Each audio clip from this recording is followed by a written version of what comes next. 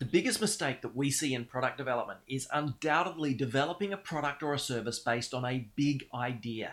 And the problem with that process is that an idea doesn't understand the real user's needs until it's been rolled out and tested. So it becomes this constant process of guessing and of iteration of the product, of constantly having to change and make tweaks in response to market feedback after launch. So there are some processes that attempt to solve that issue, like running a design sprint, but even then they are beginning from an idea. So in this episode, I want to talk about what to do instead to begin from the market's real needs and then develop the idea that will lead to the solution to those problems. This is The Simplogy Show with Bruce White, the podcast for business leaders and strategists to get the best practical advice on a deeper but more efficient approach to brand and business strategy right across a business's life cycle, because you can always add more value. Let's get into it. So if we look at the accelerated nature of product life cycles these days, it's pretty easy to identify some very big missteps in product development. And to be clear, some of these missteps were actually really massive successes as companies for a while, but as things changed, they became outdated and they were essentially destined to fail. I'm going to give you some examples in a second, but I really just want to lean on this point first. It used to be really common that a product would have a life cycle with a predetermined end, even if the time and date of that ending was not predetermined. Obviously, the product owner is going to want to push that end time and date as far into the future as possible, but the point was, we typically accepted that a product would eventually become outdated. Software as a service companies take a different approach with agile and lean methodologies, which allows them to sort of pivot to market needs and changes in technology and all that sort of stuff. But there's still a step before. There's still that step at the product development stage that will absolutely decide the success or failure long-term of the product, no matter which product it is, software as a service included, right? So let me give you a couple of examples, and this is going to become really, really clear what I'm talking about. BlackBerry, which was at one time hugely successful, they realized that the mobile phone could do a whole lot more than just make and receive phone calls, okay? And as a part of extending the usefulness of a mobile phone, they identified that people needed a keyboard on their mobile phone so that they could type easier. I'm talking about a full QWERTY keyboard, like an actual computer keyboard on their device. So they based their entire business on not letting go of that tactile physical keyboard, right? That was their differentiator. You knew a BlackBerry the moment you saw it, because it was this usually a dark blue device with a keyboard taking up the lower 50% of the device. That was their differentiator. Now, most of us know now that BlackBerry eventually lost about $50 billion in value, okay? Now, there were some other missteps along the way that contributed to that loss for sure. I think making an offer to purchase the Nashville Predators, promising the NHL they wouldn't move the team, and then immediately starting selling season tickets to the Hamilton Predators was probably a little stupid, not even counting how underhanded and unethical that might have been. But the point is, they built a product, right? They based their differentiation on a product, the physical keyboard on a device. That was their differentiator. But then along comes Apple with the iPhone. They built their differentiation on being a device that allowed people to keep working and be more productive while mobile, okay? They met the need. The need wasn't a keyboard. It was being able to be as productive as they could while away from their computer as they were when they were in front of it, right? That doesn't tie the product to the differentiation. It ties the need to the differentiation. And the big deal here is that the need doesn't change over time. The solutions to the need might, right? Like a keyboard, for example, on a mobile phone. And if you've based your differentiation on the solution, like a keyboard, and then someone comes along and achieves the same solution in a more elegant fashion that focuses on the need and finds different and better ways to solve that need, well, now you're kind of screwed because you built your entire company around a keyboard, right? That's the outdated model problem that I was referencing earlier, right? If you start off by trying to build a product by trying to build a solution instead of satisfying the real need, eventually someone else will come along with something better, or something will happen that will make your product or service outdated. That's the outdated model problem. It used to be the norm. Doesn't need to be anymore. Instead, we want to identify that real need, and we want to build our solutions to solve the need. And then we can develop solutions that allow for future pivots without losing our differentiation. Okay? Let me give you another example. Encyclopedia Britannica. They were the absolute gold standard of information access for decades, or information ease of access, retrieval, right? But they lost almost their entire sales, billions of dollars worth, in just 6 years. Why? Because they based their solution on the delivery method instead of the real need. The need was easy access to information, right? The delivery method was a bunch of beautifully wrapped, elegantly presented encyclopedias divided into alphabetized letters, easily searchable with these beautiful indexes and access to all of the information as it was current at the time of printing, right? You can already see the flaws there just by reading that out, what it was. But at the time that they were successful, information access was very different to what it is now, and we didn't have the need or even the capability for real-time information, okay? Things didn't change as quickly then, and much of the rapid changing environment that we live in now just didn't exist. So instant up-to-date information wasn't necessarily the need at the time. But they weren't focusing on the need, they were focusing on the delivery method. The need at the time was access to information, easily searchable information. So then along comes Google, right? And within 6 years, their magnificent index system, their alphabetization of editions, their beautiful leather-bound finishing, all of that didn't matter. That was the delivery system.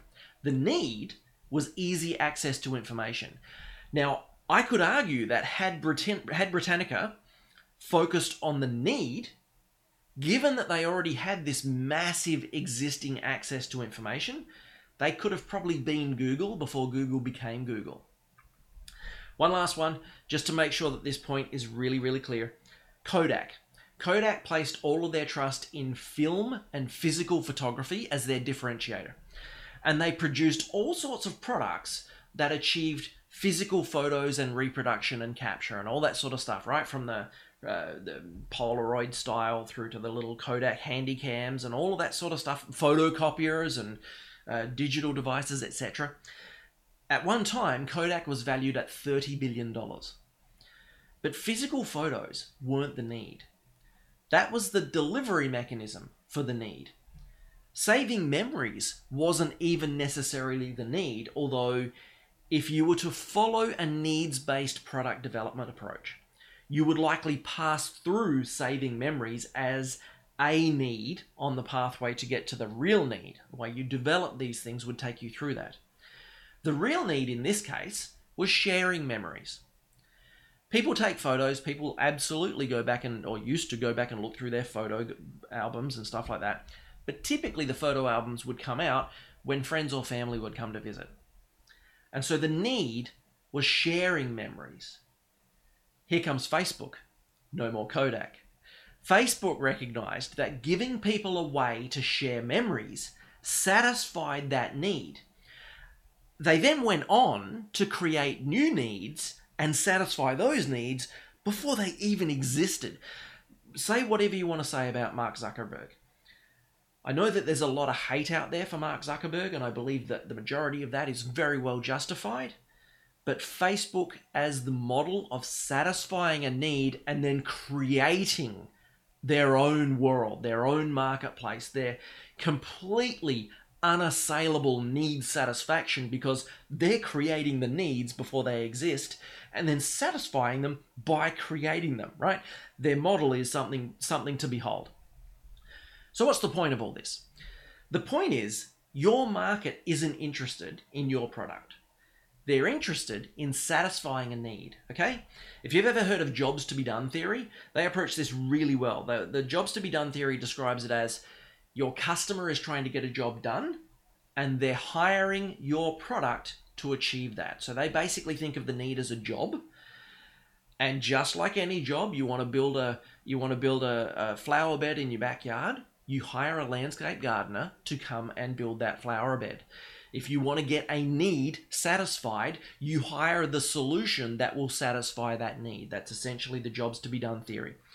Remember the old adage, customers don't want a 1/4-inch drill bit, they want a 1/4-inch hole. That's how you have to approach your product development.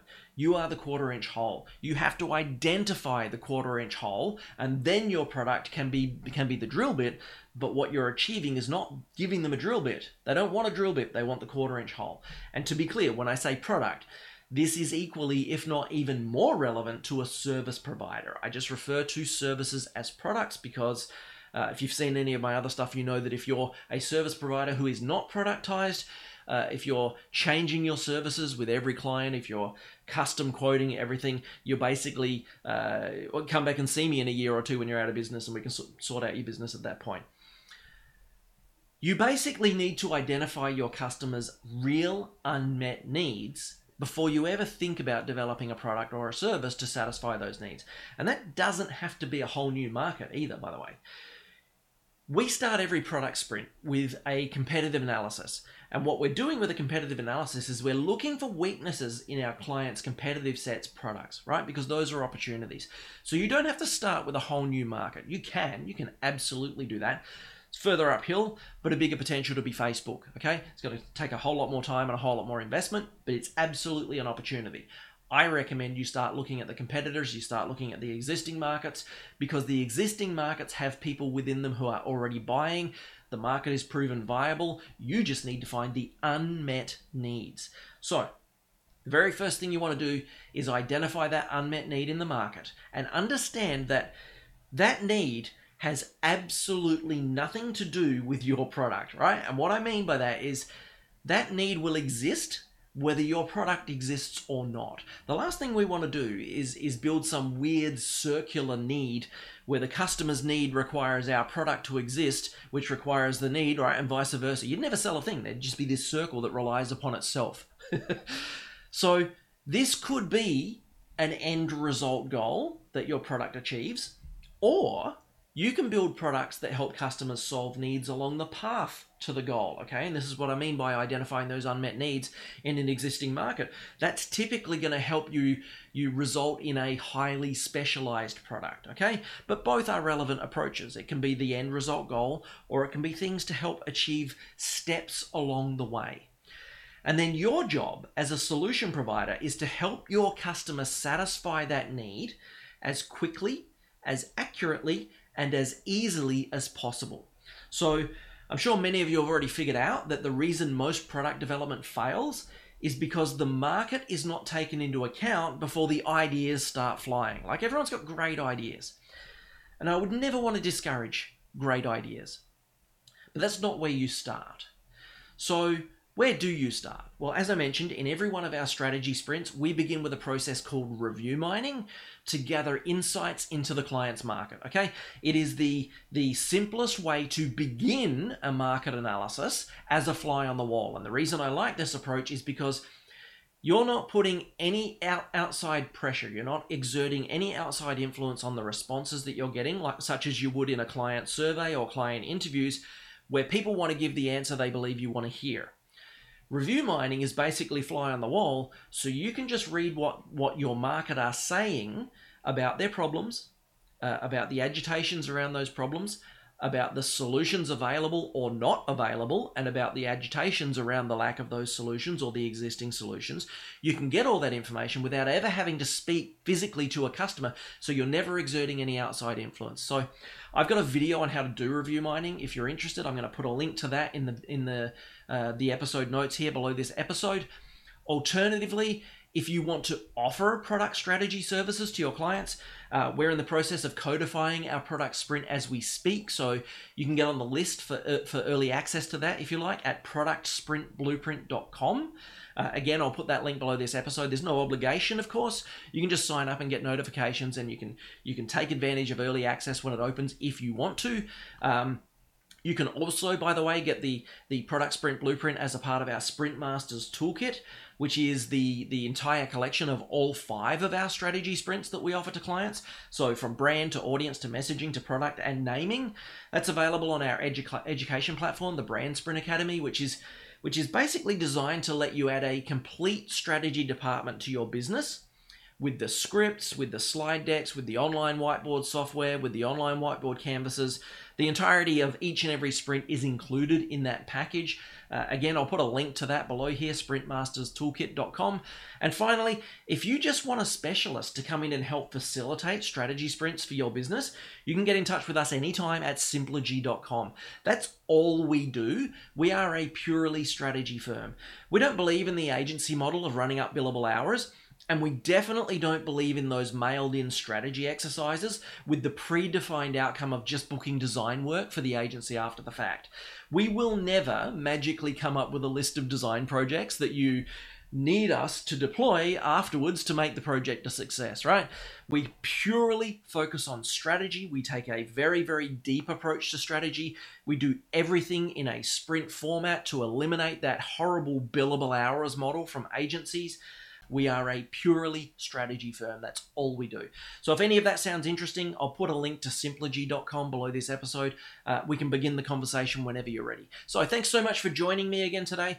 I do hope that you've got some ideas on how to avoid building the wrong product or how to avoid focusing on the wrong differentiation when you do begin building. If you've got any questions at all, or if I can help in any way, please don't hesitate to get in touch, either in the comments below here or get in touch with me on our website at simplergy.com. I love to help leaders and strategists add the power of strategic planning to their business growth. So that's going to be it for this one. I really hope you have a great day, and I will see you in the next episode. This is the Simplergy Show with Bruce White, the podcast for business leaders and strategists to get the best practical advice on a deeper but more efficient approach to brand and business strategy right across a business's life cycle, because you can always add more value.